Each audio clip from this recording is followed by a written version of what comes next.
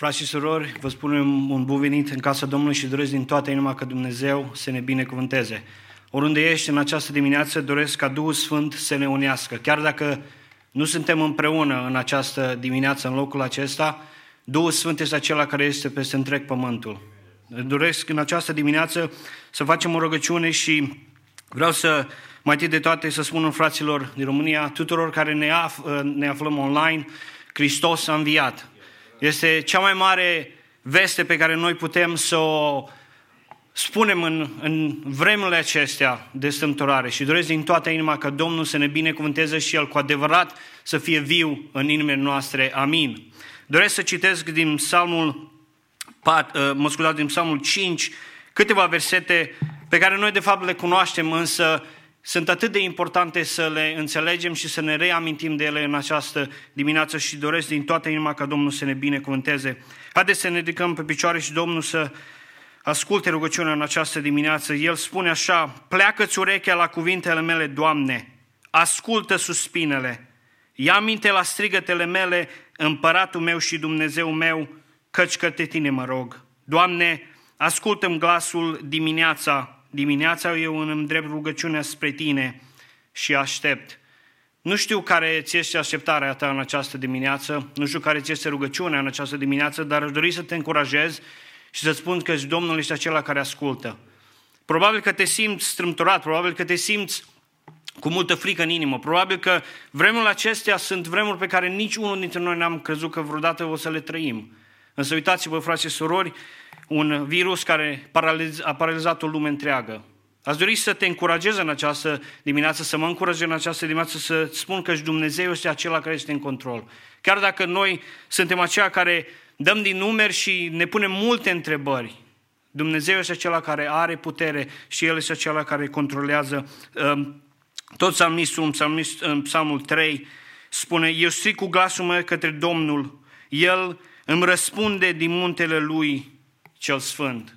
Frați și surori, avem această experiență că Dumnezeu este acela care ascultă rugăciunea. Dumnezeu este acela care răspunde rugăciunii noastre și doresc din toată inima ca în această dimineață El să ne unească prin Duhul Său cel Sfânt. Chiar dacă suntem separați prin distanță, Duhul Sfânt este acela care ne poate binecuvânta. Și doresc, înainte să ne rugăm, să citesc din Romani, capitolul 8, cu versetul 12 în jos, spune: așadar, fraților, noi nu mai datorăm nici firii pământești ca să trăim după îndemnurile ei. Dacă trăim după îndemnurile ei, vom muri. Dar dacă prin Duhul facem să moară faptele trupului, veți trăi. Căci toți cei ce sunt călăuziți de Duhul lui Dumnezeu sunt fii al lui Dumnezeu. Și noi n-am primit un duh de robie ca să aveți frică, ca să mai avem frică, ci ați primit un duh de înfiere care ne face să strigăm Ava, adică Tată. Să știți că frica este probabil că numărul 1 în zilele noastre, în vremea aceasta care străbate printre noi și printre lume. Aș dori ca Duhul Sfânt să ne binecuvânteze cu pace, frați și surori. Așa cum stăm pe picioare, ne plecăm capetele și dorim să venim înaintea Domnului. Amin.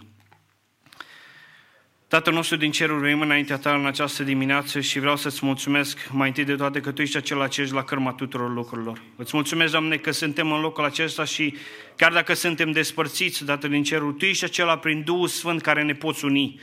Te rugăm frumos ca să lași ca Duhul Tău cel Sfânt să ne unească, Doamne, umple-ne, te rog frumos, în această dimineață. Avem nevoie de Tine mai mult ca oricând, Doamne. Suntem atâta de multe ori, Tatăl în ceruri, cu frică în inimă. De multe ori, Tatăl în ceruri, avem întrebări care nu le avem răspuns, dar știm că la Tine sunt toate lucrurile și în mâna Ta le avem pe toate.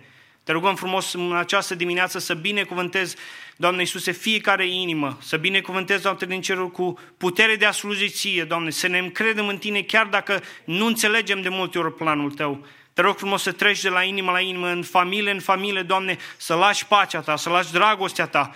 Doamne, ajută-ne să ne încredem în Tine chiar dacă nu înțelegem și îți mulțumim că Tu ești la cărma tuturor lucrurilor. Te rog frumos să binecuvântezi cântarea de laudă, Doamne. Te rog frumos să binecuvântezi cuvântul Tău în această dimineață. Vorbește-ne fiecărui inimă, Doamne. Avem nevoie de Tine și Te rugăm în numele Lui Iisus Hristos să binecuvântezi, Doamne, cei ce probabil și-au pierdut geabul. Te rog frumos ca Tu să porți de grijă. Știm că Tu ești, Doamne, la cărma tuturor lucrurilor și îți mulțumim că Tu ești acela ce ești de partea noastră. Chiar dacă o lume întreagă, Doamne, să fie împotriva noastră, Tu ești acela că ești la cârma tuturor lucrurilor și îți mulțumesc, Doamne. Te rog frumos să binecuvântezi, Tată, în cerul cei ce sunt afectați de coronavirus.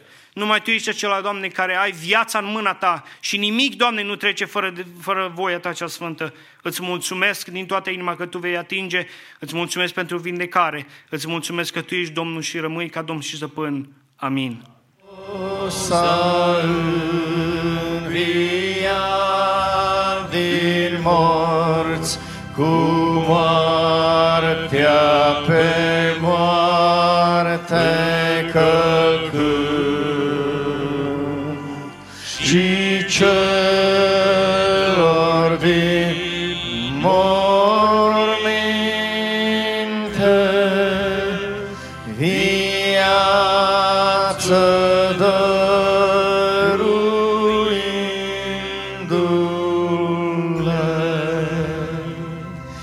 Hristos a înviat din morți, cu moartea pe moarte călcând, și celor din morminte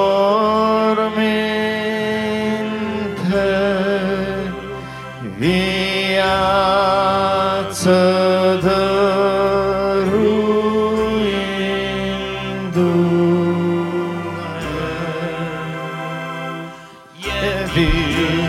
E viu, mormântul lui e gol, e viu, da, e viu, e viu, a înviat Domnul meu, e viu, e viu, în toată splendoarea ne duce la fericire. E viu, mormântul lui e gol, e viu, da, e viu, e viu, a înviat Domnul meu, e viu, e viu, în toată splendoarea ne duce la fericire.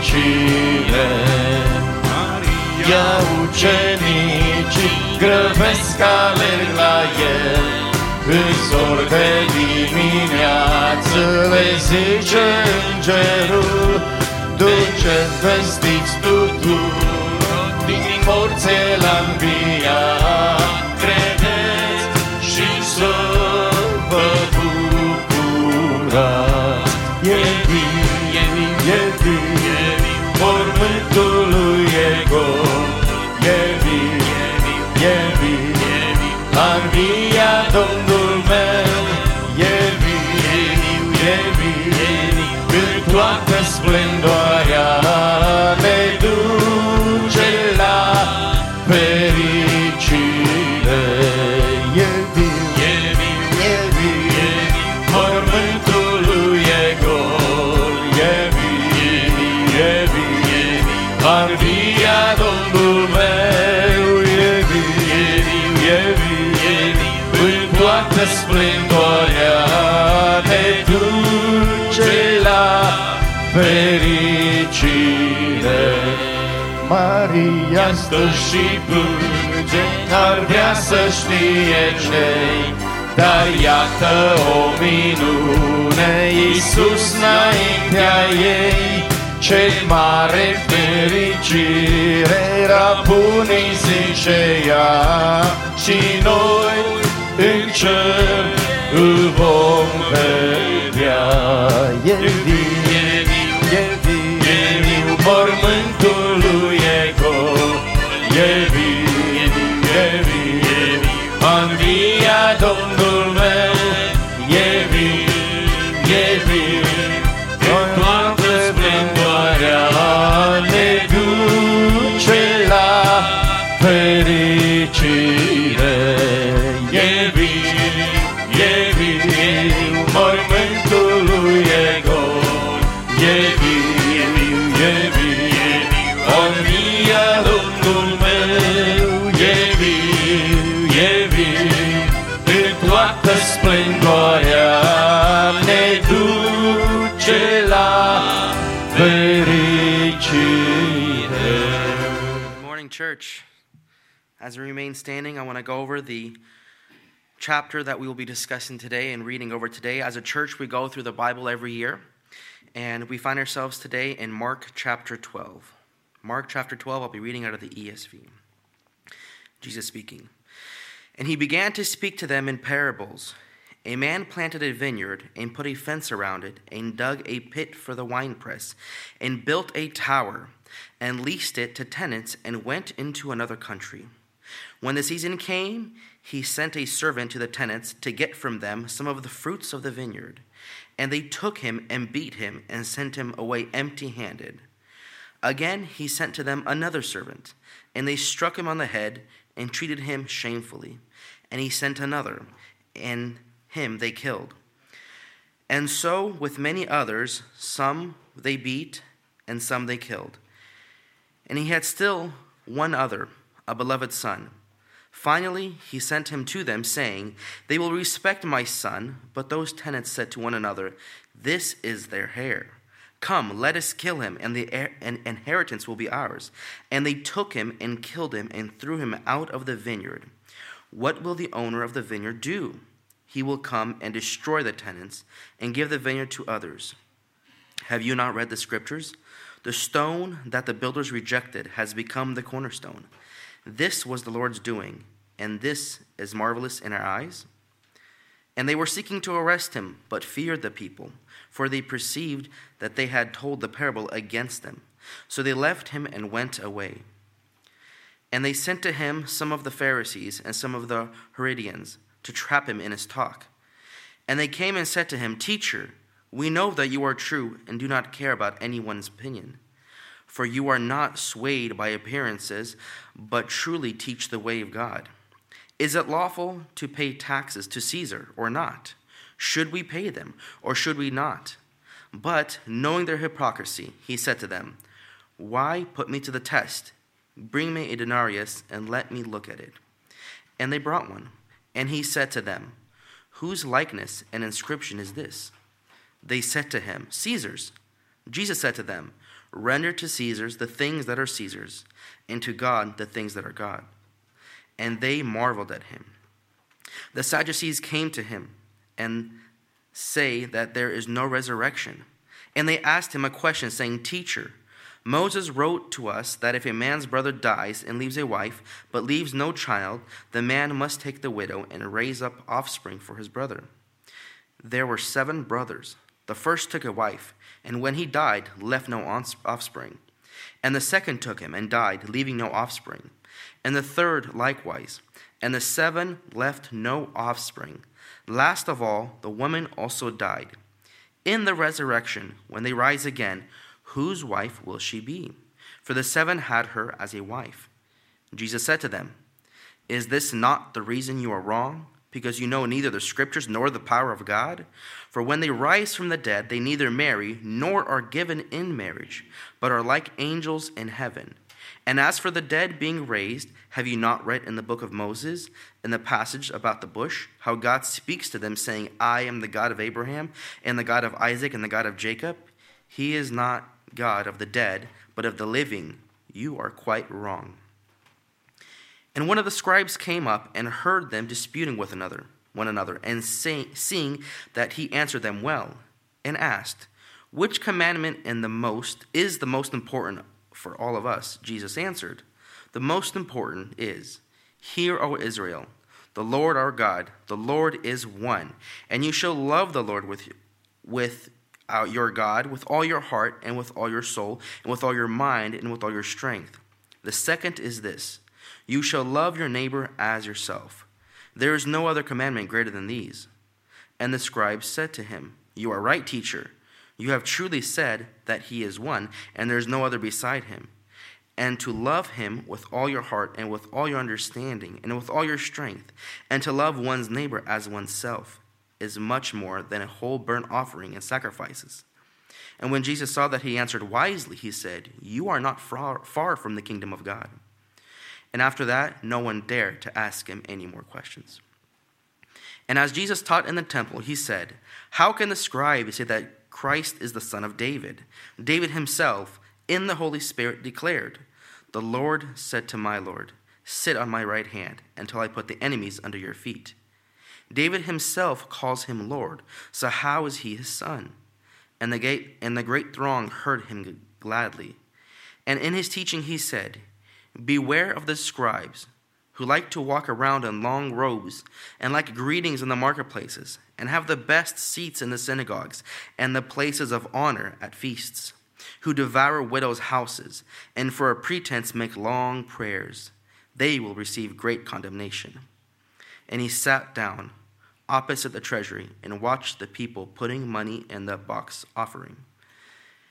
Many rich people put in large sums, and a poor widow came and put in 2 small copper coins, which makes a penny.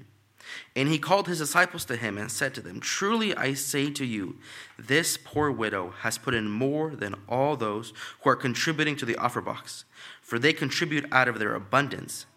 But she, out of her poverty, has put in everything she had, all she had to live on. Amen. You may be seated. Binecuvântat să fie Domnul. Amin. Doresc să cânt cântarea cu toți, cântați cu toți, vă bucurați, puțin a mai rămas. Poate vă întrebați, acum e timpul să cântăm, să ne bucurăm pentru ce? Pentru corona? Nu.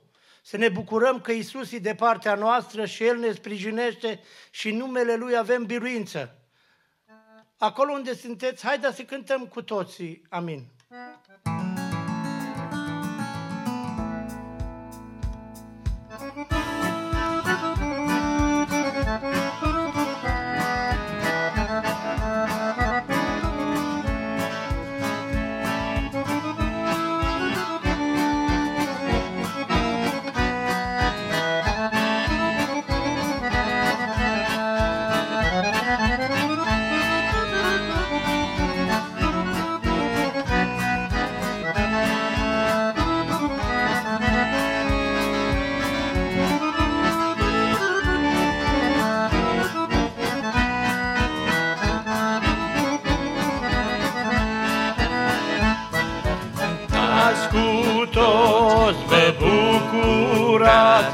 Puțin a mai rămas, oricât ar fi crucea de grea, din ea să nu tăia.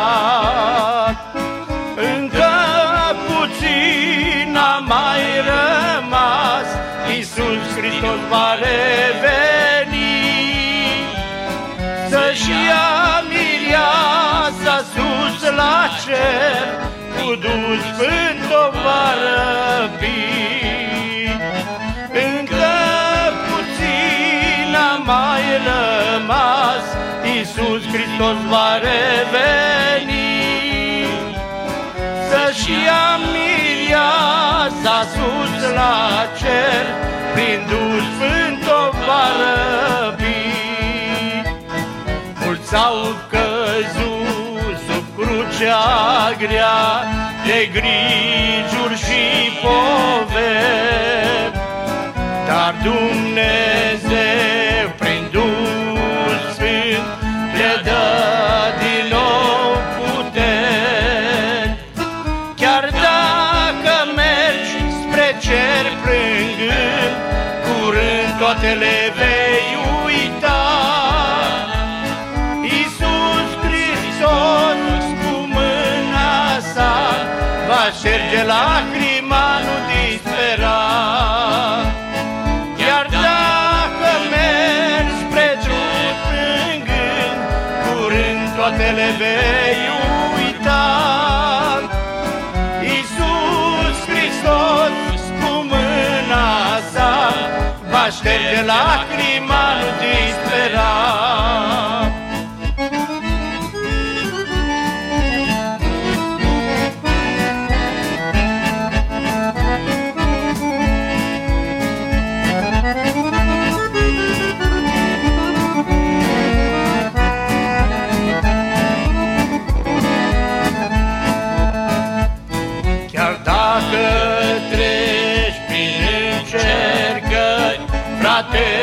Nu te lăsa, tu strigă într-una la Iisus. El e scăparea ta, El e scăparea tuturor celor ce se încred în El. El e Fiul lui Dumnezeu, Iisus Hristos Emanuel. El e salvarea tuturor celor ce se încred în El. El e Fiul lui Dumnezeu, Iisus Hristos Emanuel. Chiar dacă vântul vin mereu și bat în barca ta, tu nu uita că Dumnezeu îți stă alăturat. Tu urcă-ți crucea până sus, acolo sus la Golgota, unde Iisus cel răstignit îți va lua povoara ta. Tu urcă-ți crucea până sus, acolo sus la Golgota, unde Iisus cel răstignit îți va lua povoara ta.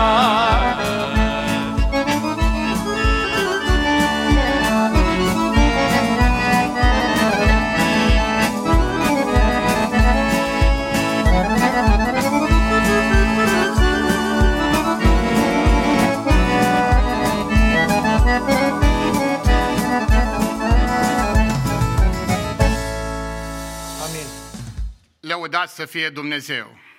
Îi mulțumim Domnului că și în dimineața aceasta binecuvântată, prin ajutorul Domnului ne găsim la închinare, noi cei o mână de oameni de aici, dar tuturora care sunteți cu noi online, vă spunem bun venit să ne vizitați și Dumnezeu să vă binecuvinteze pe fiecare în parte. De asemenea, vreau să salut pentru cei din România, să spun Hristos s-a înviat și pentru noi de aici, cu salutul frumos pe care Domnul Iisus Hristos i-a salutat pe ucenici, le-a zis pace vouă. Iubiți frați și surori, în dimineața aceasta avem această datorie sfântă din partea lui Dumnezeu să ne rugăm pentru cei care sunt în situații dificile, bolnavi, care au nevoie de intervenția lui Dumnezeu. Lista noastră este mare, mass media, dacă deschidem, ne roagă mult să ne rugăm pentru cei care au nevoie de ajutorul lui Dumnezeu. Și aș dori ca în dimineața aceasta bunul Dumnezeu să se ocupe de ființele noastre. Spunea cineva, ne-am izolat de lume, dar nu ne-am izolat de Dumnezeu. S-a închis biserica, dar nu s-a închis cerul.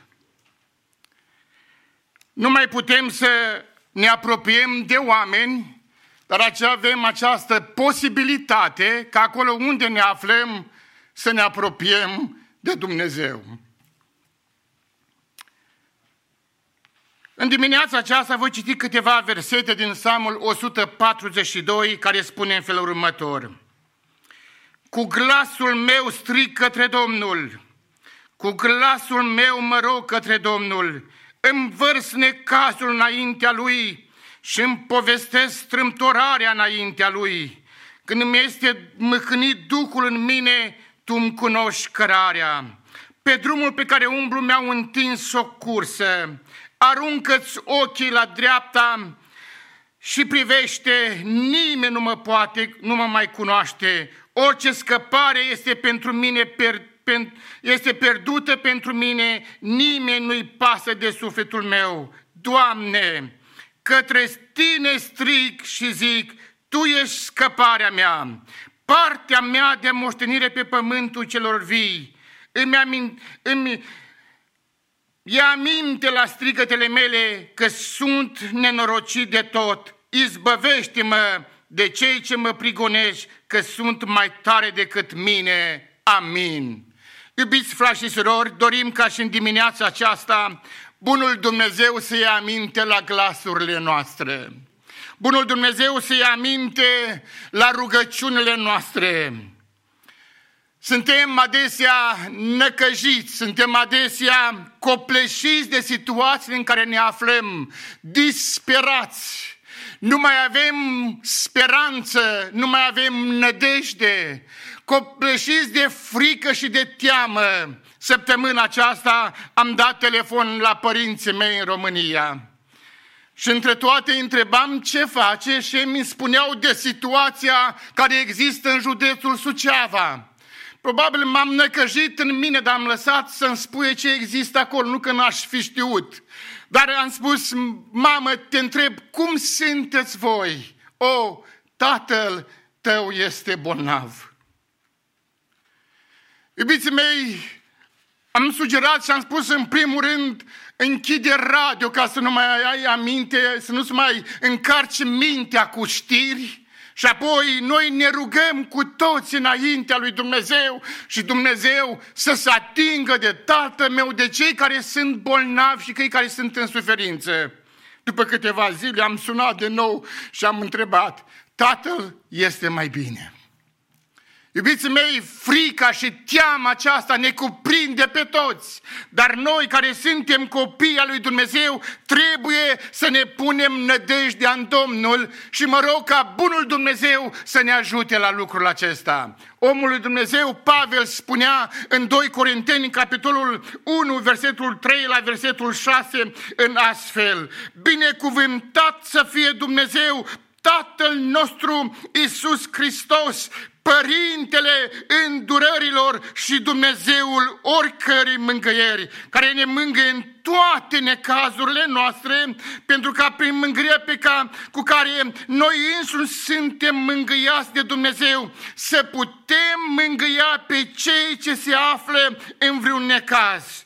Căci după cum avem parte din belșug de suferințele lui Hristos, tot așa, prin Hristos avem parte din belșug și de mângâiere. Așa că dacă suntem în necaz, suntem pentru mângâiere și mângâierea voastră. Dacă suntem mângâiați, suntem pentru mângâierea voastră, care se arată prin faptul că răbdați aceeași suferințe ca și noi, slăviți să fie Domnul. În dimineața aceasta, rugăciunea noastră o îndreptăm către Domnul și ne rugăm ca Dumnezeu să mângâie pe cei care sunt în necaz, pe cei care sunt în suferință. În poezia de fratele Petru Dugulescu spunea un verset în felul următor: există oare în Galaad un leac de vindecare? Căci neamul meu este bolnav și rana lui e mare. Ne rugăm ca Dumnezeu să se atingă de rănile fiecăruia, de suferința fiecăruia, de necazul fiecăruia. Și cuvântul Domnului ne îndeamnă să aducem toate necazurile noastre la cunoștința lui Dumnezeu. Și mă rog ca în dimineața aceasta, noi care suntem prezenți aici, cei care ne vizionează online, să fim cu toții în duhul rugăciunii. Iubiți frați și surori, iubită asistență, pentru cei cu câteva luni de zile în urmă, Biserica Maranata obișnuia un lucru care este conform cuvântului lui Dumnezeu. Pentru cei în suferință, bordul pastoral, ne uneam cu toți în ducul rugăciunii și făceam ungerea cu un de lemn. Astăzi nu se mai poate, dar aș vrea să vă rog ca pentru cei prezenți să ne ridicăm în picioare și pentru cei care ne urmăresc online, acolo unde te găsești. Dacă ești în suferință, dacă ești în durere, dacă ești în necaz, te rog în dimineața aceasta, pune mâna pe trupul tău, acolo unde este suferință și durere, și am să mă rog înaintea lui Dumnezeu și rog pe bunul Dumnezeu care are toată puterea în cer și pe pământ, care este medicul suprem al ființelor umane. Cred că și astăzi are putere să depărteze frica și are putere să se atingă de tine acolo unde ești. Dumnezeu să te vindece pe deplin, Dumnezeu să-ți dea viață și sănătate. Tată iubit din ceruri, înaintea sfințeniei tale, vin cu cauzele, Doamne, pe care le știm și le cunoaștem. Și în dimineața aceasta, Doamne, mă rog pentru cei în suferință și te rog, Doamne Iisuse, Tu care ești medicul suprem al ființelor umane, te rog să leși vindecare acolo unde este vindecare, să te atingi de trupul fiecăruia, să te atingi de durerea fiecăruia, să te atingi, Doamne Iisuse, de Cel care te cheamă, de orice mădular din trup, Doamne, și te rog în numele Tău să dai vindecare. Doamne, te rog, Doamne, să ne păzești, să ne ocrotești, Doamne, pe cei care suntem încă în viață, sănătoși, și trebuie să-ți mulțumim pentru lucrul acesta, să ne păzești, Doamne, de orice virus. Și în numele Tău, Doamne, te rog, depărtează Tu, Doamne, și fă-ne, Doamne, să fim sănătoși, mulțumitori pentru ceea ce Tu, Doamne, ne dăruiești în fiecare zi. Doamne, mă rog pentru Biserica Maranata și în numele dragostei Tale, pentru familiile din Biserica Maranata, dacă, Doamne, sunt dintre ei în suferință și au nevoie de intervenția Ta, te rog în numele Tău, Doamne, oprește-te în dreptul lor și zi o vorbă, zi un cuvânt, Doamne, și știm că la cuvântul Tău toate lucrurile au luat ființă. Tu ai rămas neschimbat, Tu ești același Dumnezeu azi și în veci de veci, Doamne, Tu nu te-ai schimbat, iar nouă ni se umple fața de rușine că am greșit, Doamne, că Te-am supărat pe Tine, de aceea vin înaintea Ta și te rog în dimineața aceasta, iartă-ne, Doamne, curățește-ne, Doamne, spală-ne prin sângele Tău și îți mulțumim în numele Tău, Doamne. Te rog de asemenea, Doamne, ai în vedere, Doamne, de persoanele care sunt în cadrul medical. Te rog în numele Tău să-i păzești, Doamne, pe ei și casa lor, Doamne. Te rugăm de asemenea, Doamne Iisuse, binecuvântă țara în care noi ne găsim, binecuvântă America, binecuvântă Sacramento, Doamne, binecuvântă președintele țării. Te rog în numele Tău, Doamne, păzește-ne și ocrotește-ne în numele Tău. Te rog de asemenea, Doamne, binecuvintează România, Doamne. Avem, Doamne, acolo părinți, avem frați, avem surori, Doamne, în Europa întreagă. Te rugăm, Doamne, să-i păzești, să-i ocrotești în numele Tău. Mă rog, Doamne, și pentru orașul Suceava, te rog în numele Tău, Doamne Iisuse, dă, Doamne, izbăvire și dă, Doamne, biruință. Doamne, de asemenea mă rog pentru cei, Doamne, care sunt îndoliați. Te rog în numele Tău să-i mângâi, Doamne, prin încercarea grea care trec, Doamne. Tu ești Dumnezeul mângâierilor, oricărui necaz. Tu, Doamne Iisuse, ne poți mângâia și ne poți fi alături de noi. Te rog de asemenea, Doamne Iisuse, să fii cu noi, Doamne, în viața aceasta de zi cu zi. Ai în vedere pe cei, Doamne, care și-au pierdut locul de muncă. Doamne, te rog în numele Tău să-i binecuvintezi cu loc de muncă. Te rog, Doamne, fii de partea noastră, fie în continuare, Doamne, privirea Ta îndreptată către noi. Doamne, ai în vedere pentru business-urile, Doamne, în care frații noștri, familie din biserica noastră sunt în business. Te rog să le binecuvintezi, Doamne, să le binecuvintezi casa lor, business-ul lor, Doamne, și ceea ce fac, Doamne, să fie binecuvântat de Tine. Doamne, pentru toate lucrurile îți mulțumesc.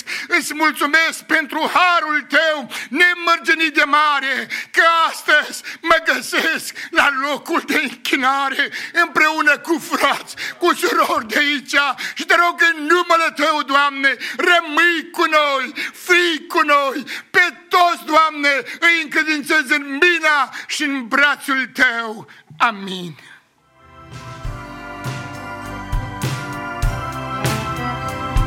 E viu, Iisus Hristos e viu, El m-a înviat, din morți a înviat. E viu pentru totdeauna, Iisus a înviat.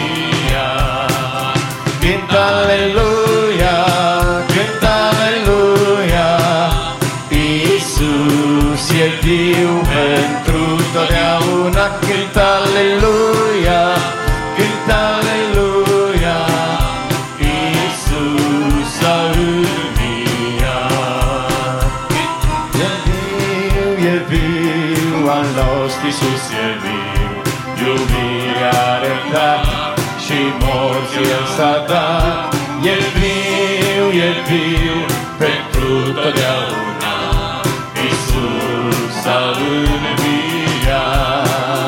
Cânt aleluia, cânt aleluia, Iisus e viu pentru totdeauna. Cânt aleluia, cânt aleluia, Iisus a înviat. Aleluia, cânt aleluia, Iisus e viu pentru totdeauna. Cânt aleluia, cânt aleluia, Iisus a înviat. E viu, Iisus Hristos e viu, ne-a binecuvântat și ne-a răscumpărat. E viu pentru totdeauna, El ne-a răscumpărat. Cânt aleluia, cânt aleluia, Iisus e viu pentru totdeauna. Cânt aleluia, cânt aleluia, Iisus a înviat. Cânt aleluia, cânt aleluia, Iisus e viu pentru totdeauna. Cânt aleluia, cânt aleluia, Iisus a înviat. Următoarea cântare vrem să lăudăm pe Domnul cu cântarea Nu te îndoi, ci crede că după orice nor e un soare și mai dulce și mai strălucitor. Nu norul este veșnic, ci soarele e acel ce învinge și rămâne stăpân în urmă El. Iisus Hristos al nostru ce-a înviat. Binecuvântat să fie numele Lui. Te îndoi, ci crede că după orice nor e un soare și mai dulce și mai strălucitor. Nu norul este veșnic, ci soarele e acel ce învinge și rămâne stăpân în urma El. Nu norul este veșnic,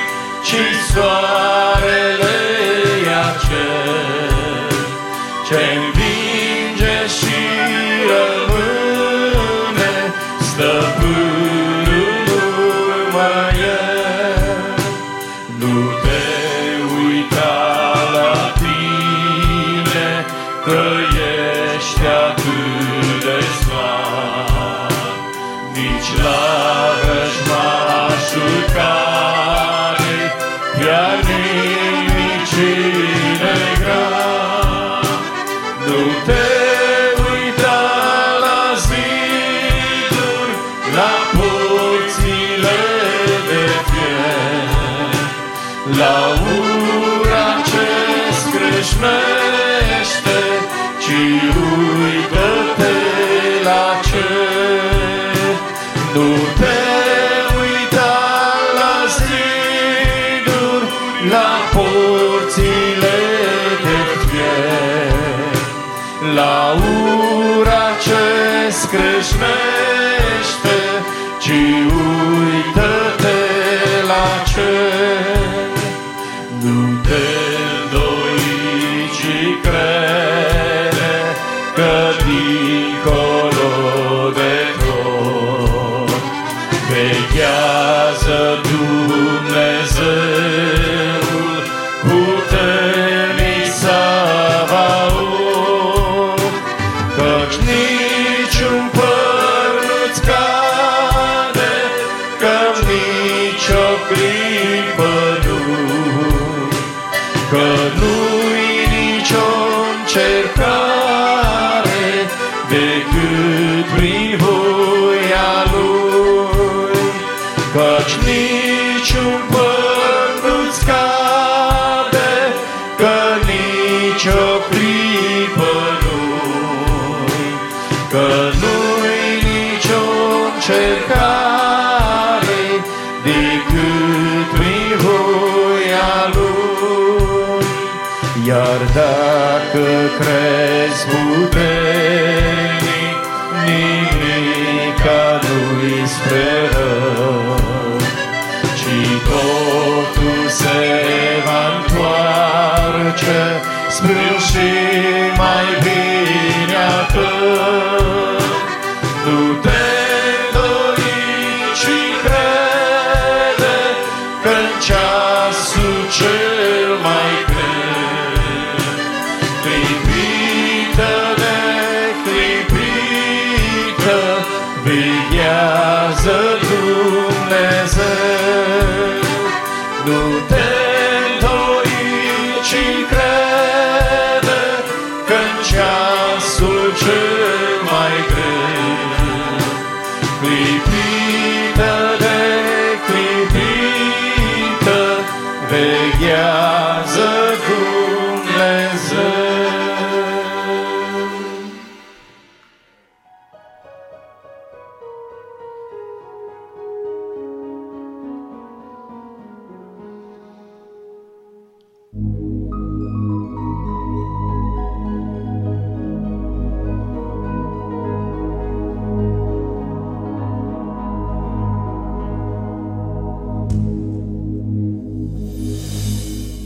Acolo unde-i raza dimineții, în ziua întâia tainic s-a ivit, acolo unde n-au putut străjerii să țină trupul celui răstignit, înfiorat sublim de Duhul Slavei, m-am închinat pios Domnului meu, cu tremurat de mărturia vremii, mormântului deschis de Dumnezeu.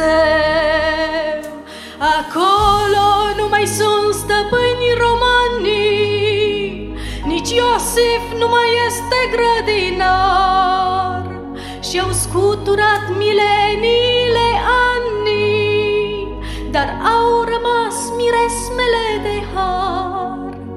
Nici lacrima fierbinte a Magdalenei, nici fașele de pânze nu mai sunt, dar în grădina umbrele uitării nu pot pecetlui acest mormânt.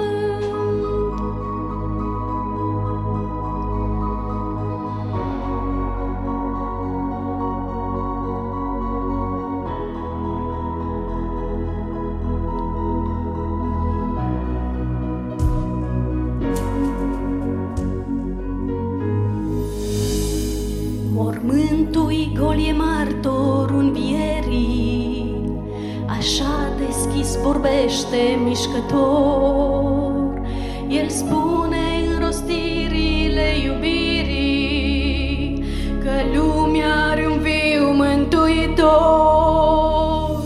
Îți mulțumesc, Părintele îndurării, de harul sfânt ceresc și minunat, simțit chiar în grădina înmormântării, lângă mormântul celui înviat.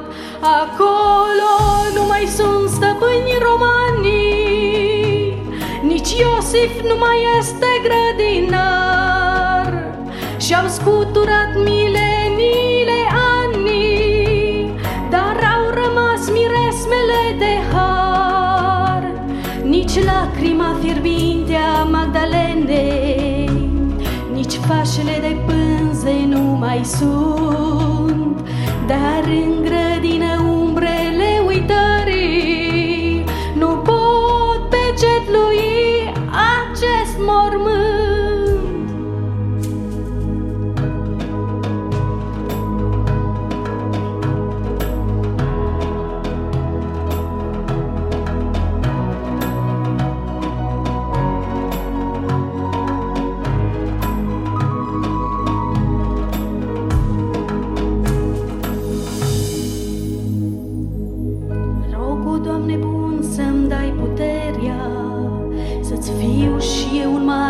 Pe pământ, purtând și-n grai și-n faptă învierea, așa cum spune Sfântul Tău cuvânt. Iar când vei reveni pe nori în Fiul, să iei din lume ce-a fost credincios, dă-mi harul să te întâmpin cu osana în ceasul întâlnirii glorios. Acolo nu mai sunt stăpâni romanii, nici Iosif nu mai este grădinar, și-au scuturat mileniile ani, dar au rămas miresmele de har.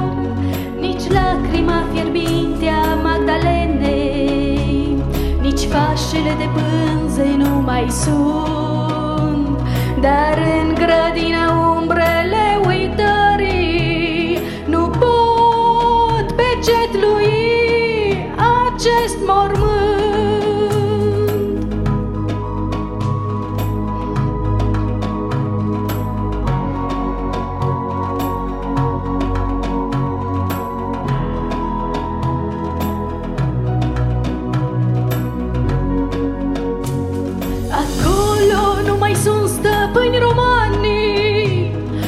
Iosif nu mai este grădinar, și-au scuturat mileniile ani, dar au rămas miresmele de har. Nici lacrima fierbinte a Magdalenei, nici fașele de pânze nu mai sunt, dar în grădină umbrele uitării nu pot pecetlui acest mormânt.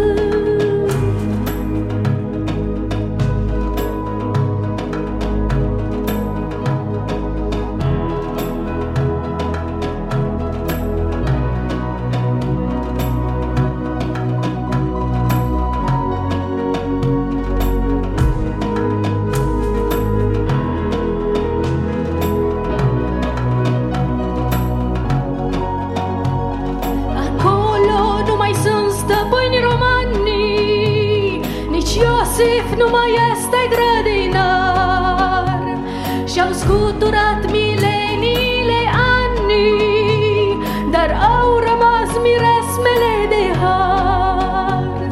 Nici lacrima fierbinte a Magdalenei, nici fașele de pânze nu mai sunt, dar în grădină umbrele uitării nu pot pecetlui acest mormânt. Amin. Stimată Biserică Maranata, vă salut în numele Domnului și în dimineața aceasta, deși e destul de stângace întâlnirea aceasta online, dar ne bucurăm de posibilitatea de a ne întâlni ca să exprim încă o dată cât de mult am învățat în perioada aceasta despre valoarea părtășiei frățești. Atunci când îți lipsește un lucru, îți dai seama cât de mult îți lipsește și cât de prețios poate să fie lucrul respectiv. Pentru frații și prietenii noștri care sunt în Europa, pentru cei care sărbătoresc astăzi și comemorează învierea Domnului Iisus Hristos, doresc din toată inima ca Dumnezeu să-i binecuvinteze. Vă salutăm în numele Domnului și în numele Bisericii Maranata din Sacramento cu cel mai frumos salut posibil. Hristos a înviat! Și ne bucurăm de părtășia frățească care avem cei care suntem în dimineața aceasta în casa de rugăciune, încercând să împlinim directivele autorităților și să putem totodată să avem o părtășie frățească între noi și apoi de asemenea cu dumneavoastră care sunteți online, pentru că Dumnezeul nostru este viu, merită toată lauda, merită toată gloria și merită toată slava. Pentru ziua de astăzi aș vrea să citesc din Cuvântul lui Dumnezeu cuvinte care să ne îmbărbăteze, care în perioada aceasta a coronavirus cu care suntem confruntați, nu numai noi în America, ci aș putea spune continente, chiar lumea întreagă privește la ceea ce se întâmplă și noi ne închinăm înaintea lui Dumnezeu și glorificăm numele pentru bunătatea și pentru purtarea lui de grijă până acum, iar pentru cei care trec prin suferință, care trec prin boala aceasta, prin virusul acesta, prin pandemia aceasta, aș vrea să-i asigurăm că ne rugăm pentru dumneavoastră, batem la ușa îndurării lui Dumnezeu pentru problemele speciale. Ne vom ruga pentru cei care în perioada aceasta așa neobișnuită în lume, președintele țării să ne spune să stăm acasă, să nu mergem la lucru. E o situație cu totul anormală. O situație din care sperăm ca Dumnezeu cât de curând să ne elibereze, să putem să venim la biserică cu toți, să glorificăm numele Domnului și să învățăm împreună cu toții că viața e în mâna lui Dumnezeu. Și că dacă suntem azi aici sau în viață, este pentru că Dumnezeu vrea așa. Iar dacă trebuie să se schimbe, este pentru că tot El vrea așa. Și cu Iov de altă dată zicem, numele Domnului să fie lăudat. Aș vrea să citesc din Evanghelia după Ioan, capitolul 20, de la versetul 19 la 29, și pentru cei care sunteți prezenți ne ridicăm cu toți în picioare, iar dumneavoastră cei de pe internet ne ascultați, vă uniți cu noi în Duhul și ascultăm cuvântul lui Dumnezeu care declară în felul următor. În seara aceleiași zile, cea dintâia săptămânii, pe când ușile locului erau, unde erau adunați ucenicii, erau încuiate de frica iudeilor, a venit Iisus. A stătut în mijlocul lor și le-a zis, pace vouă! Și după ce a zis aceste vorbe, le-a arătat mâinile și coasta sa. Ucenicii s-au bucurat când au văzut pe Domnul. Iisus le-a zis din nou, pace vouă, cum a trimis pe mine Tatăl, așa vă trimit și eu pe voi. După aceste vorbe, a suflat peste ei și le-a zis, luați Duh Sfânt. Celor ce le veți ierta păcatele vor fi iertate și celor ce le veți ține vor fi ținute. Toma, zis Geamăn, unul din cei 12, nu era cu ei când a venit Iisus. Ceilalți ucenicii au zis, deci, am văzut pe Domnul, dar el le-a răspuns, dacă nu voi vedea în mâinile lui semnul cuielor și dacă nu voi pune degetul meu în semnul cuielor Și dacă nu voi pune mâna mea în coasta lui, nu voi crede. După 8 zile, ucenicii lui Iisus erau iarăși în casă și era și Toma împreună cu ei. Pe când erau ușile încuiate, a venit Iisus, a stat în mijloc și le-a zis: pace vouă! Apoi a zis lui Toma: adu-ți degetul încoace și uită-te la mâinile mele și a dus mâna și pune-o în coasta mea. Și nu fi necredincios, ci credincios. Drept răspuns, Toma i-a zis: Domnul meu și Dumnezeul meu. Tomo, i-a zis Iisus, pentru că m-ai văzut, ai crezut. Ferice de cei ce n-au văzut și au crezut. Amin. Ocupăm locurile.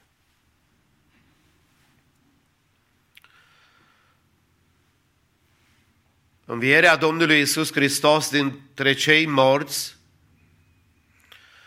este cel mai deosebit eveniment pe care universul nostru îl poate cunoaște, pentru că moartea a fost experimentată de aproape toți oamenii, cu excepția 2 care au fost răpiți la cer înainte ca să moară, și deosebită de cei care au avut privilegiul în viață să moară și apoi să învie din nou, ca apoi din nou să moară. Hristos Domnul a murit odată, a înviat și e viu în vecii vecilor. El este acela care aduce atâta speranță pentru viața noastră. Și învierea Domnului Iisus Hristos este unul dintre fundamentele de bază și învățăturile de bază și doctrina de bază a credinței noastre, căci Domnul a murit pentru noi, dar că a înviat și că El este viu în vecii vecilor. Viața Domnului Iisus Hristos, din punct de vedere omenesc, urma doar să mai experimenteze 40 de zile împreună cu ucenicii, ca apoi să fie, sigur, după moartea Lui, ridicat la cer și ca mântuitor al nostru să fie mijlocitorul nostru în prezența Tatălui.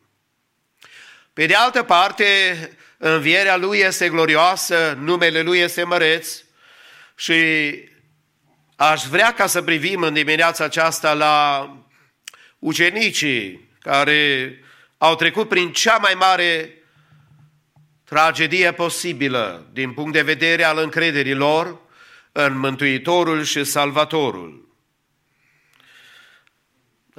Privim astăzi cu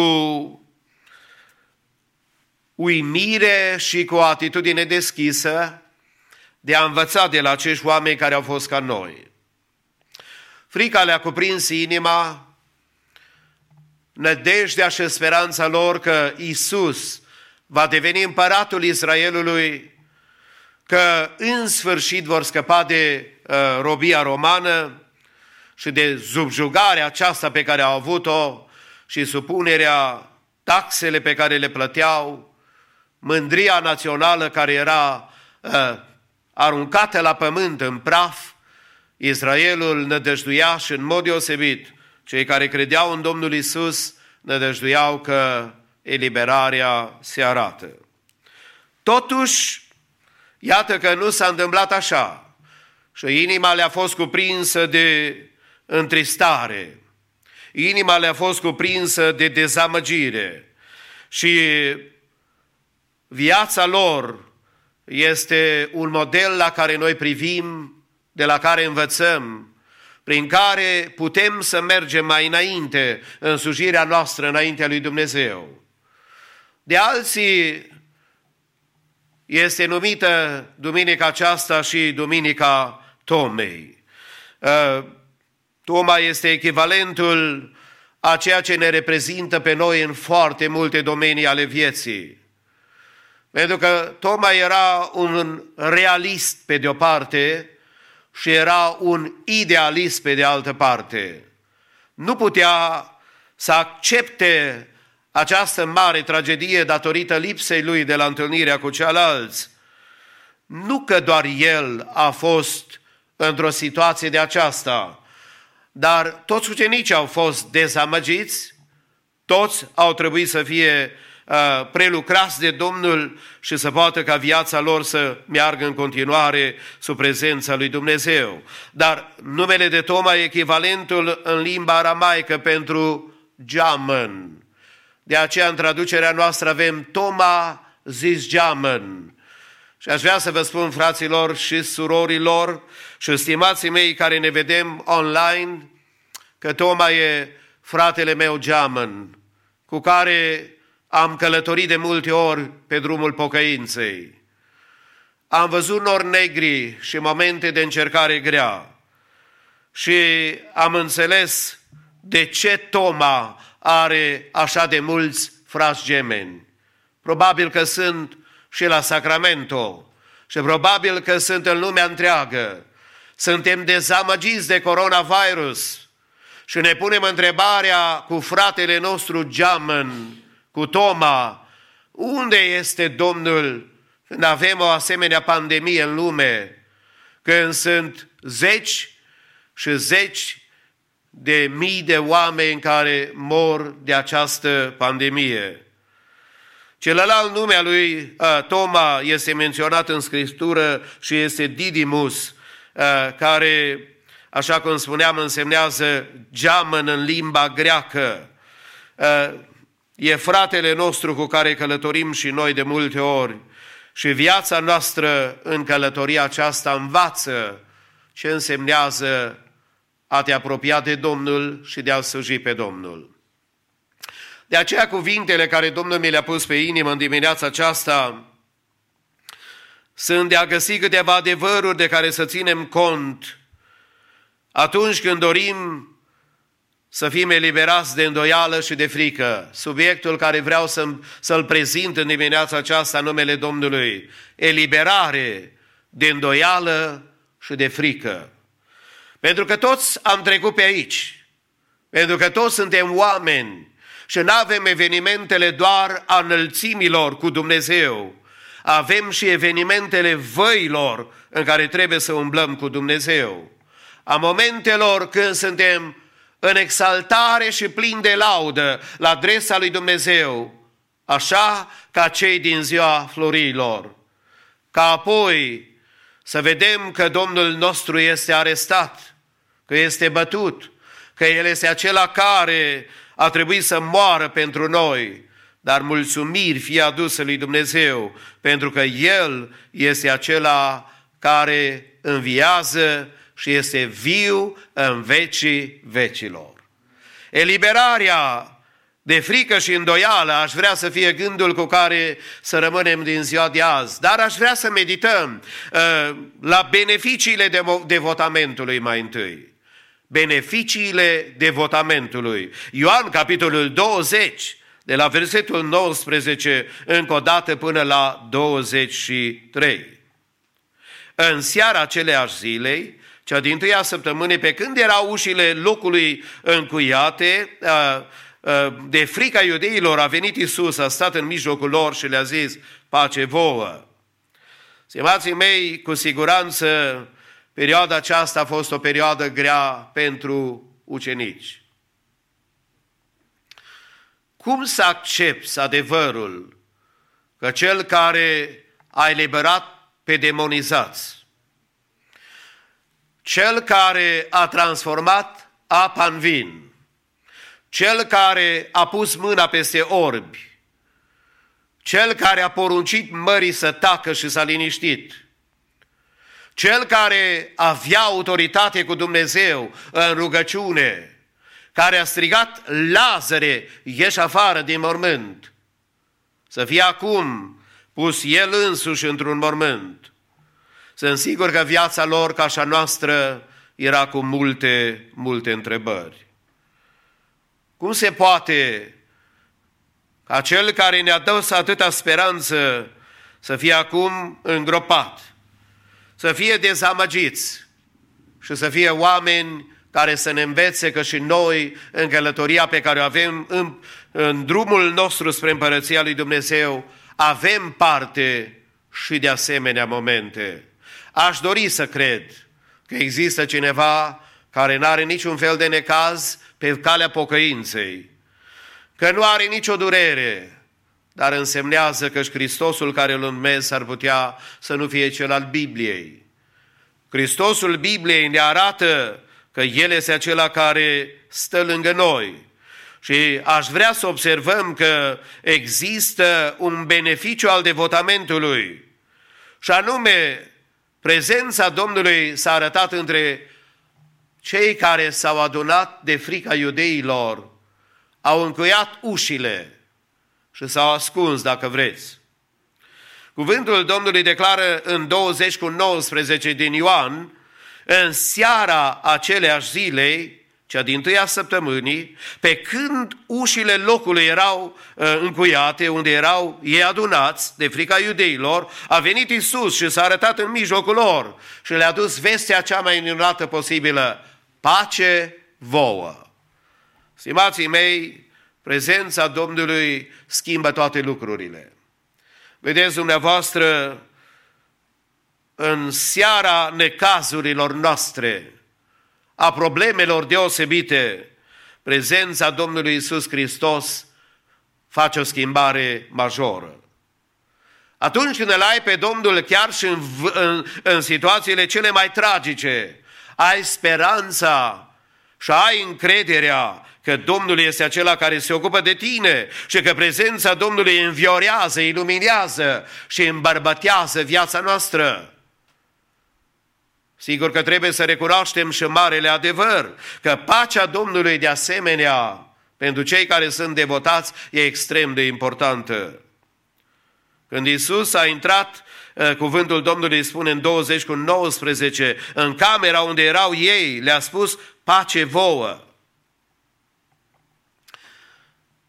Ucenicii erau ca noi. Unii au început să-și pună întrebările, să fie El cu adevărat? Probabil că mă întrebați, dar de unde știu că nu scrie în Biblie așa ceva?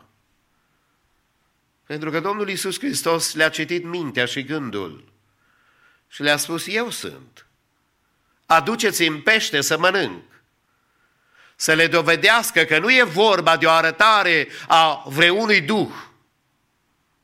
Pentru că omul în situațiile de desnădejde are tot felul de imaginații posibile. Și realitatea ucenicilor și a problemelor cu care ei s-au confruntat e realitatea și necazul cu care noi suntem confruntați. De aceea, mai mult ca oricând, și mai ales în perioada aceasta a pandemiei corona, Hristos Domnul să ne dăruiască pacea Lui. De aceea te îndemn, cât privește știrile care le asculți prea mult la televizor, mai închide televizorul. Mai lasă să-ți vorbească Cel care îți poate liniști inima. Mai lasă-L pe Dumnezeu în momentele acestea să îți prelucreze viața, pentru că Domnul este acela care vrea să-ți dea pace. Nu știu, poate a trebuit să stai acasă și nu mai ai income, nu mai ai un venit. Poate că ai probleme de sănătate. Poate că cineva drag din familie suferă. Poate că cineva din familie a fost chemat de Domnul acasă. Nu știu cum poate să-ți liniștească Domnul inima, dar știu un lucru, că El poate. Că prezența Lui și pacea Lui poate să transforme viața și poate să ne ajute să-L înțelegem pe Domnul, pentru că pacea Lui Hristos, spunea Apostolul Pavel, întrece orice pricepere. Cunoștința nu liniștește inima și gândurile, nu le liniștește cugetul în prezența lui Dumnezeu, dar pacea Domnului este aceea care ne poate ajuta în cele mai grele situații ale vieții. Pentru că atunci când rămâi la locul de devotament, la locul unde Domnul te cheamă, pe lângă că ai prezența Domnului, ai pacea Domnului, există și prelucrarea pe care Domnul o are intenționată pentru tine și pentru mine. Versetele 20 și 21 din Ioan 20 spune așa: Și după ce a zis aceste vorbe, le arăta mâinile și coasta sa. Ucenicii s-au bucurat când au văzut pe Domnul. Iisus le-a zis din nou: pace vouă, cum a trimis pe mine Tatăl, așa vă trimit și eu pe voi. Atunci când ești la locul devotamentului, așa ca ucenicii, da, speriați, dezamăgiți, au mers și s-au adunat împreună și au stat la locul de închinare. Aș vrea să știi că atunci când stai la locul unde te vrea Dumnezeu, chiar dacă treci prin momente de frică, prelucrarea Domnului este intenționată ca să ajungi să-L cunoști pe El mai deplin și mai desăvârșit. Ca apoi în viața dumneatale și a mea, Domnul să poate să lucreze mai mult ca oricând. Poate că azi, stimatul meu, când coronavirus bate la fiecare casă și la fiecare inimă, când copiii întreabă pe părinți: oare cât mai trebuie să stăm acasă? Oare părinții care n-au fost obișnuiți să se ocupe de copiii lor trebuie să facă, la noi în America, nu știu exact în alte situații, dar tehnologia sunt sigur că este peste tot, trebuie să-și facă lecțiile prin internet? Părinții trebuie să-i supravegheze. O perioadă extrem de dificilă. N-avem posibilitatea să mai dăm mâna unii cu alții ca frați, ceea ce încalcă cele mai elementare reguli de creștin. Să saluți frații, să nu mai vorbim de dragostea care era în biserica primară și pe lângă că dădeau mâna cu alții, nu numai că dădeau hug, se și sărutau. Acum noi astea le-am îngropat de mult, pentru că așa e lumea în care noi trăim și societatea în care noi trăim. Dar există o situație în care totuși Dumnezeu vrea să ne prelucreze și ne întrebăm: ce vrea Domnul să facă azi? Pentru adevăratul creștin, așa cum am vorbit la telefon cu foarte mulți în perioada aceasta, au spus: frate, mi-e așa de dor să venim din nou la biserică. Acum, pentru cei care s-au răcit, pentru cei care n-au o relație reală cu Dumnezeu, probabil că e bucuria lor, și nu mă refer la Biserica Maranata neapărat, poate că e bucuria lor că nu mai trebuie să meargă la biserică, dar adevărul pentru un copil adevărat al lui Dumnezeu, că ai nevoie de părtășia frățească și de harul de a fi împreună cu cei dragi, spirituali, mai mult ca aerul pe care îl inspiri și respiri, mai mult ca pâinea de care ai parte sau o lași deoparte să nu te îngrași.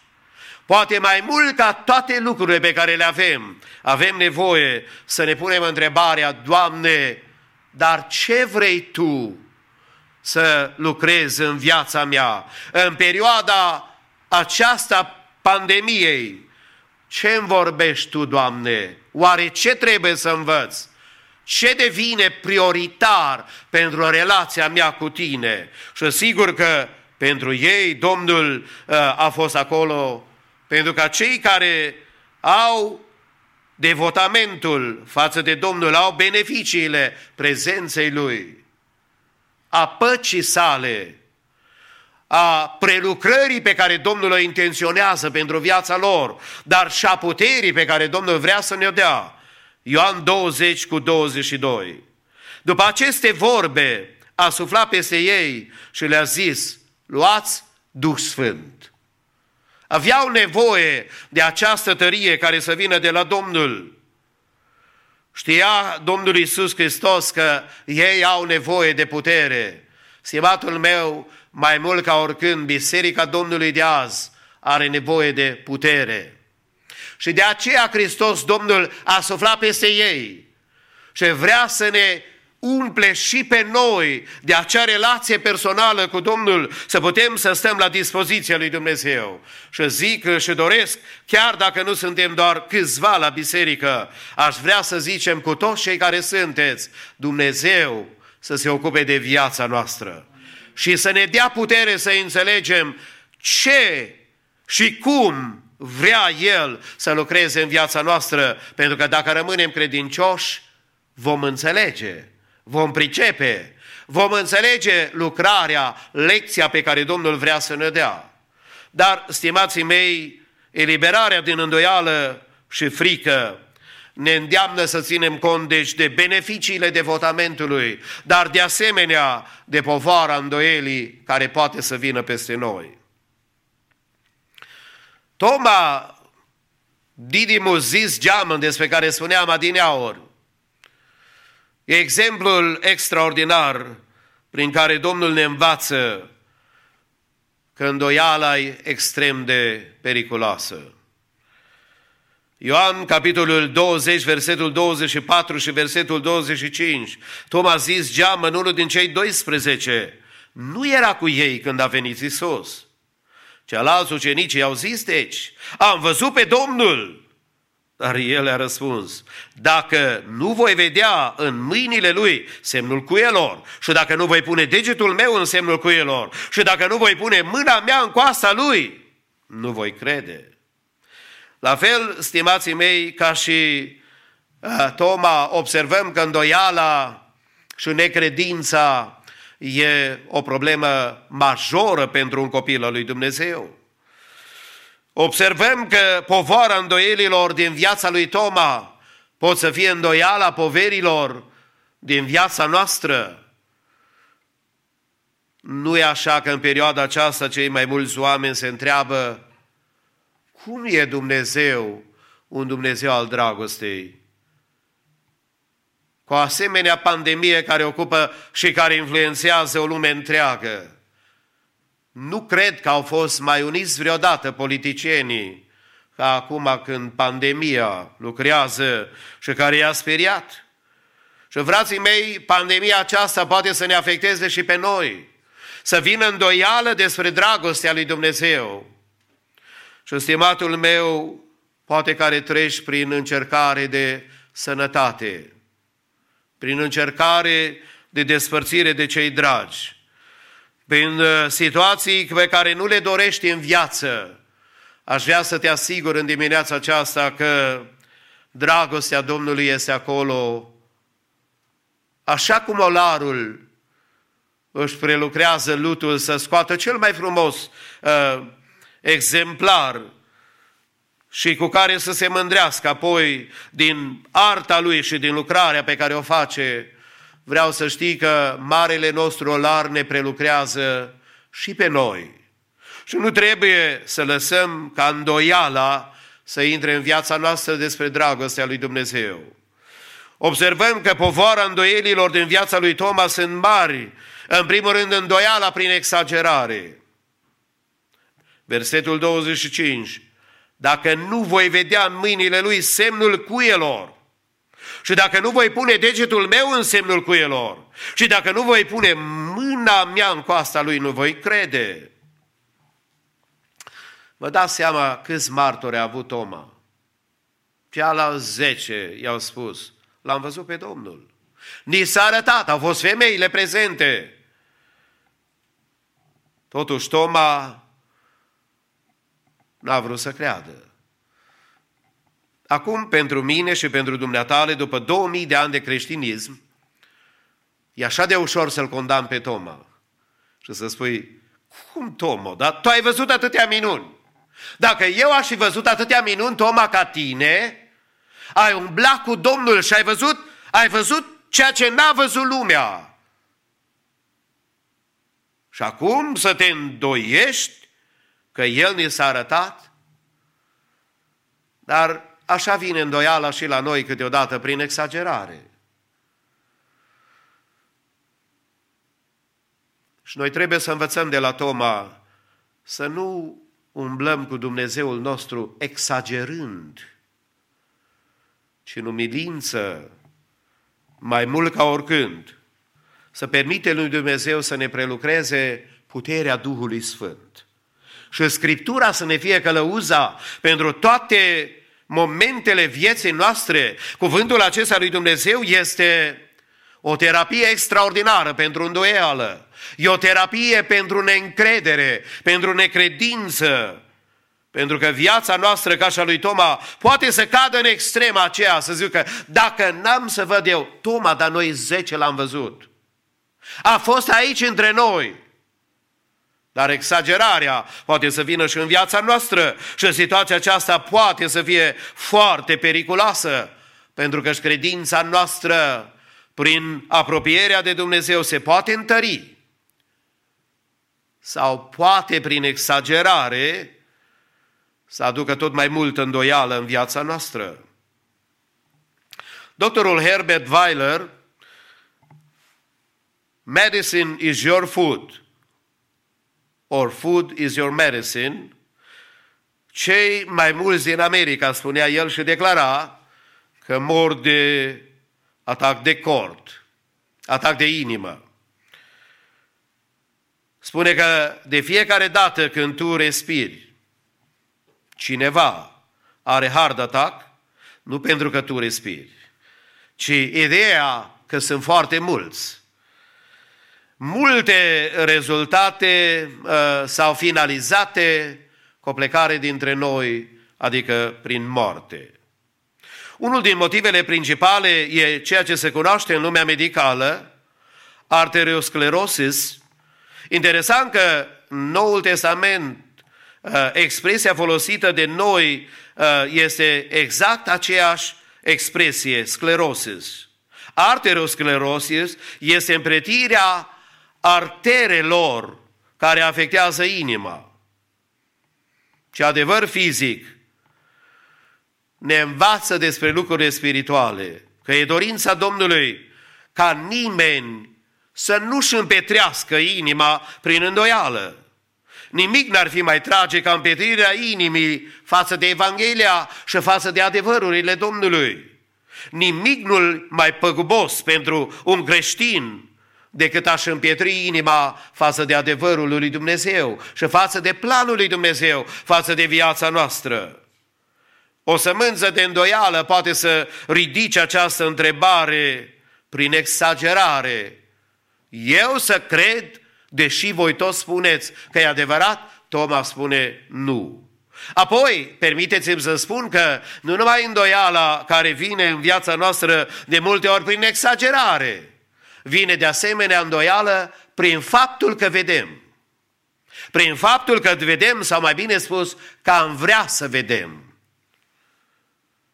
Ioan 20:25, încă o dată. Dacă nu voi vedea în mâinile lui semnul cuielor și dacă nu voi pune getișul meu în semnul cuielor și dacă nu voi pune mâna mea în coasta lui, nu voi crede. Toma a cerut să vadă mâinile și coasta pentru ca să creadă.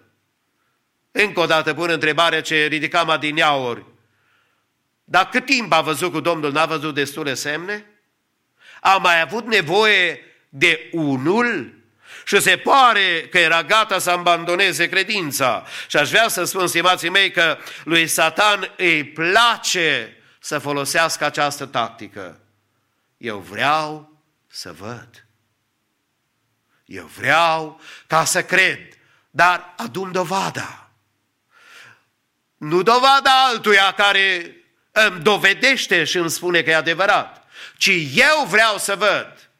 Stimații mei, vreau să declar în ziua de azi că sunt foarte multe lucruri în relația noastră cu Dumnezeu care nu le putem vedea. Lucrurile descoperite, spunea Deuteronom, că sunt ale noastre, prin când cele nedescoperite sunt ale lui Dumnezeu. Noi nu putem cere lui Dumnezeu ce vrem noi pentru curiozitatea, pentru ambiția noastră și pentru necredința noastră. Noi trebuie să rămânem la dispoziția lui Dumnezeu, pentru că diavolul folosește această tactică și îndoiala prin vedere este capcana la care au căzut mulți creștini. Și de aceea Domnul prin Toma ne învață, nu cere neapărat să vezi. Nu pot explica, de exemplu, cum s-a născut Domnul Iisus Hristos în lumea aceasta.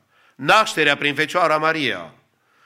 Toți teologii legați împreună, din toate veacurile, nu pot da explicație. Știm doar un lucru, că acolo unde Dumnezeu hotărăște să facă un lucru, omul va rămâne totdeauna fără de răspuns. Nu pot explica cum poate omul să moară și totuși sufletul și Duhul lui să trăiască.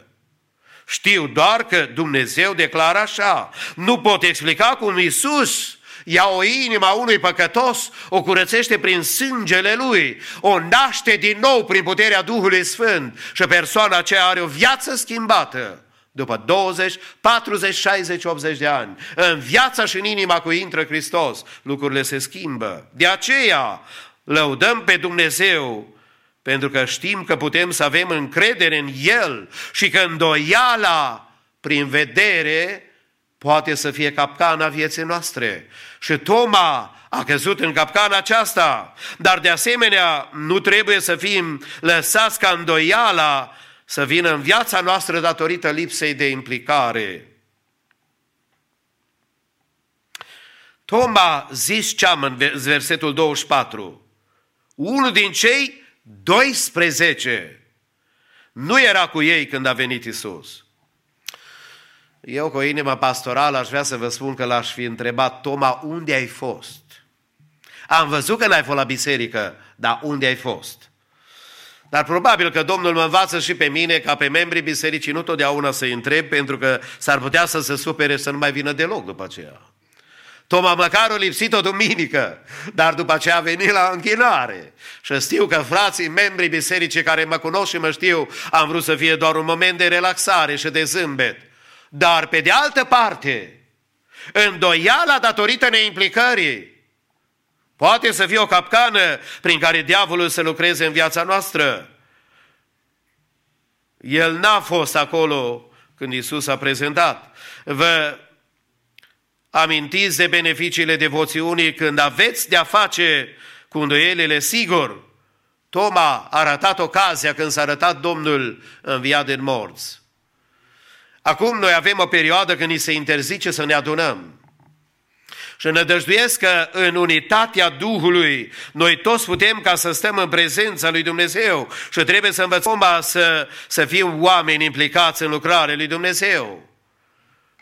Sigur că Toma e modelul nostru pe care nu trebuie să-l urmăm în circunstanțele acestea, dar de la care să învățăm. Că neimplicarea în lucrarea lui Dumnezeu poate fi foarte, foarte păguboasă. Pierzi foarte mult. Că în lucrurile pe care Dumnezeu le pune ca prioritate în viața noastră, noi le punem la urmă. Și credem că nu sunt așa de importante, dar de la Toma învățăm. Și îndoiala, dacă o lăsăm în viața noastră să vină, prin oricare metodă vine ea în viața noastră, fie că vine îndoiala prin exagerare, vine îndoiala în viața noastră pentru că am vrea să vedem, sau vine îndoiala în viața noastră datorită lipsei noastre de implicare în lucrarea lui Dumnezeu. Când dorim să fim eliberați de îndoială și de frică, trebuie să fim atenți, deci, la beneficiile devotamentului, care sunt foarte importante, să fim atenți de asemenea la povara îndoielii care poate să vină în viața noastră. Dar vreau să termin în dimineața aceasta pe o notă mult mai pozitivă. Să notăm din cuvântul lui Dumnezeu frumusețea revelației Hristosului care a înviat din morți. Versetul 27 și versetul 28. Apoi a zis lui Toma: adu-ți degetul încoace și uită-te la mâinile mele și a dus mâna și pune-o în coasta mea și nu fi necredincios, ci credincios. Drept răspuns, Toma i-a zis: Domnul meu și Dumnezeul meu. Fraților și surori, care suntem online și cei care privim la frumusețea revelației lui Dumnezeu, știți ce mă uimește pe mine?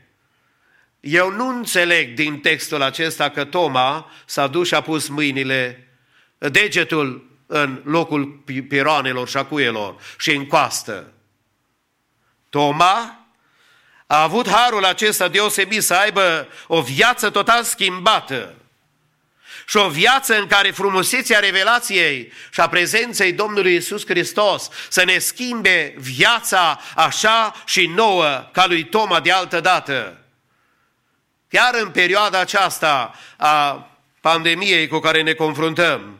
Frumusețea revelației Domnului poate să fie tăria și bucuria inimii noastre, pentru că Domnul este acela care ne ajută când privim la El, să dăm la o parte orice îndoială și să găsim bucuria care vine prin prezența Domnului și revelația pe care Domnul o are față de viața noastră. Uitați-vă la El! Frumusețea revelației în viața lui Toma și în viața noastră poate să vină și să ne refacă părtășia cu El. Să ne relege, dacă vreți, să ne arate și să ne refacă părtășia pe care avem. A zis lui Toma, adu-ți degetul încoace și uită-te la mâinile mele. Domnul a venit și l-a chemat pe Toma. A ajuns să-l vadă, dacă vreți, și să-l atingă. Îndoiala ne va împiedica să vedem și să avem părtășia cu Domnul. Dar când va fi dată la o parte, Domnul este acela care vrea să ne refacă părtășia. Stimatul meu, care ești extrem de înfricoșat de pandemia aceasta de corona, singura metodă la frică și la îndoială e părtășia cu Domnul. Antidotul fricii și îndoielii e să ne refacem părtășia cu Domnul nostru. Să fim gata, dacă trebuie, și să plecăm acasă, la o lume mai bună. Să avem această încredere că Domnul care a înviat din morți, El vrea să aibă o părtășie cu noi și poate că Domnul a închis perioada aceasta pentru noi, tocmai să ne pregătească pentru ziua de mâine. Știm noi ce pandemii mai pot să vină în lumea noastră? Știm noi ce evenimente mai poate Dumnezeu să îngăduie? Stimatul meu care mă auzi, nu dorește Dumnezeu răul, dar se permite datorită răului și păcatului și fără de legii, pentru că Domnul vrea să-ți treagă un semnal de alarmă că viața nu e în mâna ta, e în mâna lui Dumnezeu. Te poți feri și te îndemn împreună cu mine să te speli pe mâini, să faci tot ce spun medicii, dar până la urma urmei, cel care are viața în mâna lui și care are dreptul, pentru că ți-a dat-o, are dreptul să ți-o cheme înapoi, e Dumnezeu. Refă-ți părtășia cu El, mai ales dacă nu te-ai împăcat cu Dumnezeu, mai ales dacă viața ta nu e în mâna lui Dumnezeu. E vremea să-ți refaci relația cu El și să spui ca și Adam și Eva, am păcătuit, ne-am ascuns și ne este frică, pentru că viața nu e în regulă și Domnul vrea să-ți refacă părtășia ta împreună cu El. Iar de asemenea, frumusețea revelației învățată de la cei care erau ascunși și de la Toma este că Domnul dorește să ne revitalizeze credința. Tomo i-a zis, vino și puneți degetul. Și apoi Domnul în versetul 28, vedem reacția lui Toma. Domnul meu și Dumnezeul meu. I-a revitalizat credința lui Toma. Și eu vreau să declar în dimineața aceasta vis-a-vis de viața mea și de viața casei mele că am nevoie ca Domnul să-mi revitalizeze credința câteodată. Și destul de des. Mai ales când trebuie să vin să predici la bănci goale.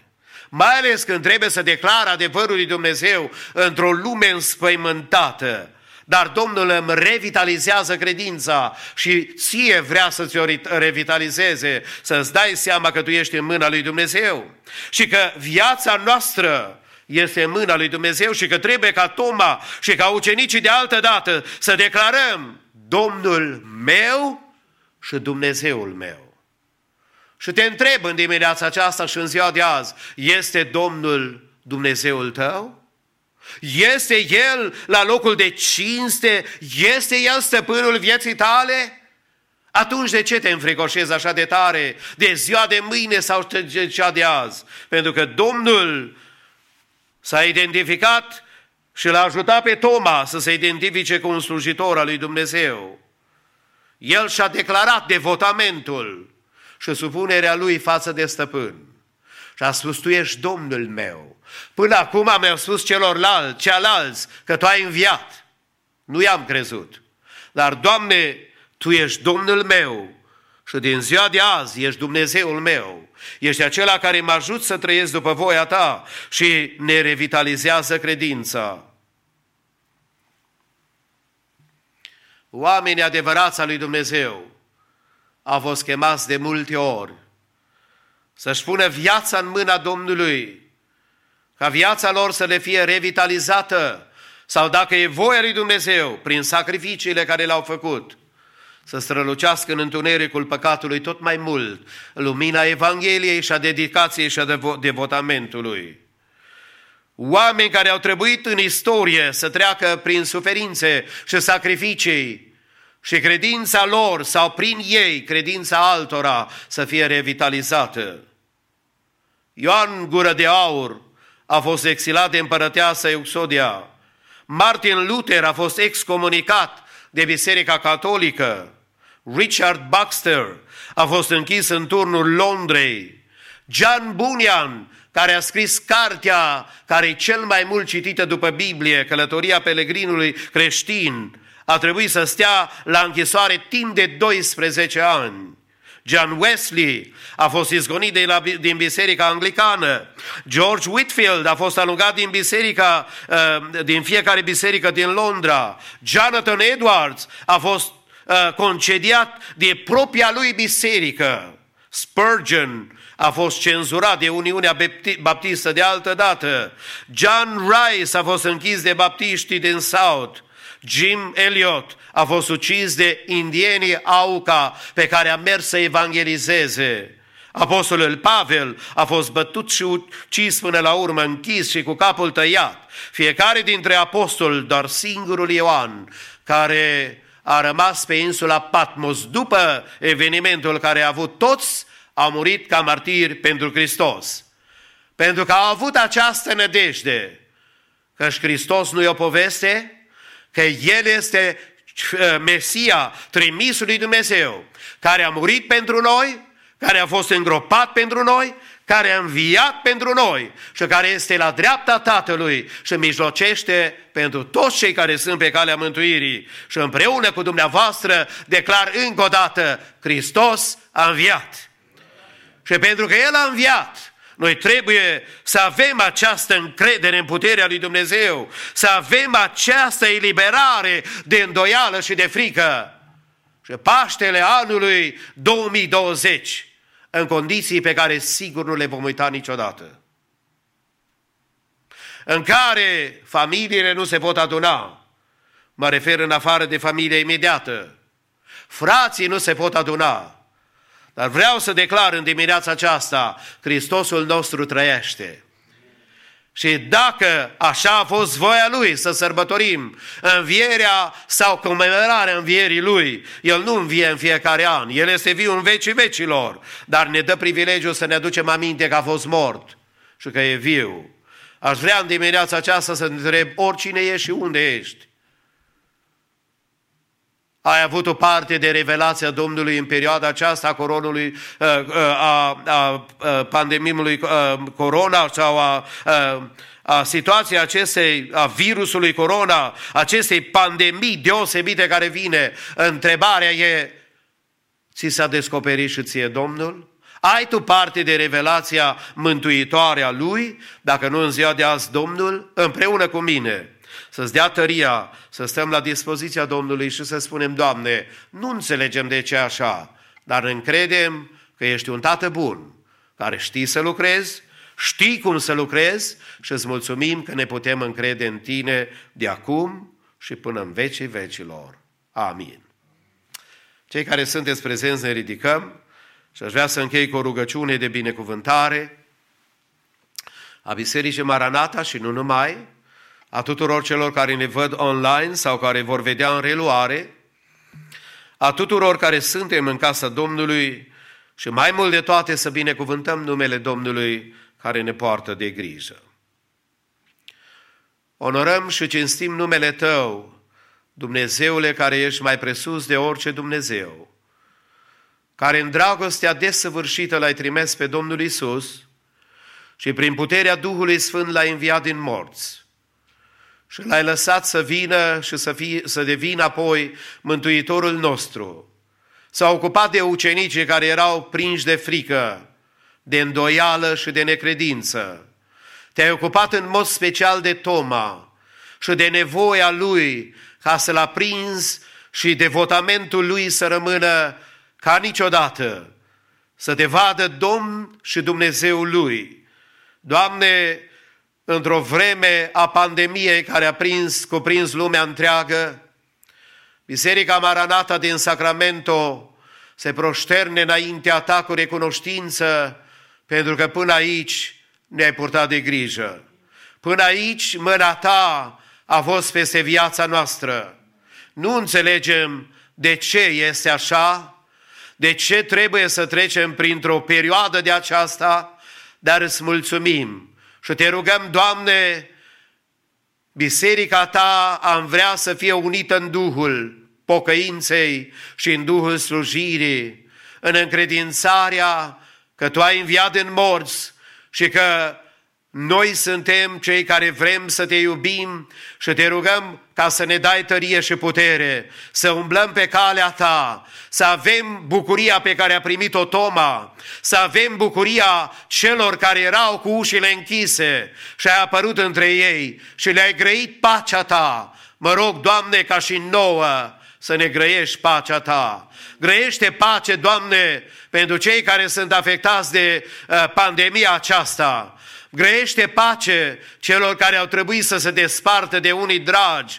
Grăiește pace celor care sunt descurajați și poate și-au pierdut locul de muncă și care nu mai au situația financiară ca înainte. Te rog, Doamne, mâna ta și brațul tău să fie peste fiecare dintre ei. Mă rog să rămâi în casele noastre, Doamne, cu atingerea ta, cu cercetarea ta, Doamne, și ca pe Toma, te rog să ne dai tărie, Doamne, să rămânem mai credincioși, mai devotați și mai aproape de Tine, pentru că Tu ești stânca mântuitoare și Tu ești împăratul și salvatorul nostru. Îți mulțumim că ai biruit moartea, ai biruit pe diavolul și că Tu ești Domnul și Dumnezeul nostru. Binecuvintează biserica și membrii Bisericii Maranata. Binecuvintează comunitatea română din Sacramento, din America și din întreaga lume, Doamne. Și îți aducem laudă pentru speranța învierii din morți. Pentru că și Hristos a înviat, pârga celor adormiți. Speranța noastră și încrederea noastră este, Doamne, în Tine. Fii și rămâi cu noi. Te rugăm azi și întreagă viața și până la sfântă venirea Ta. Amin. Puteți să ocupați locurile. Stimații mei, vreau să vă mulțumesc în numele Domnului, cei care ați venit să slujiți, prin cântare și prin organizarea slujbei din ziua de astăzi. Pe de altă parte, vreau să fac anunțurile că deocamdată nu se schimbă nimic la ceea ce știm, adică la faptul că puteți să ne vedeți doar live on the internet, prin metodele pe care le aveți a website-ului bisericii, prin YouTube, prin Facebook, prin Roku TV, la Maranata Romanian Church of God, și că putem să stăm în Duhul rugăciunii. Pe de altă parte, întâlnirea noastră live va fi duminica viitoare, tot la ora 10 după dimineața, și așteptăm și sperăm să primim vești bune, să ni se deschidă posibilitatea să ne întâlnim. Pentru cei care aveți bunăvoință și dragoste și vă rugăm să țineți cont de lucrul acesta, plicul cu cecul dumneavoastră și dedicația dumneavoastră față de Domnul, puteți să scrieți cecul pe numele Bisericii Maranata și să-l trimiteți prin poștă la adresa bisericii, sau puteți de asemenea online să faceți donațiile. Vă mulțumesc în numele Domnului pentru aceasta. Încă o dată, Dumnezeu pe toți să vă binecuvinteze și înainte să ne despărțim de dumneavoastră și de cei care sunt online, Hristos a înviat și El e viu în vecii vecilor. God bless you all.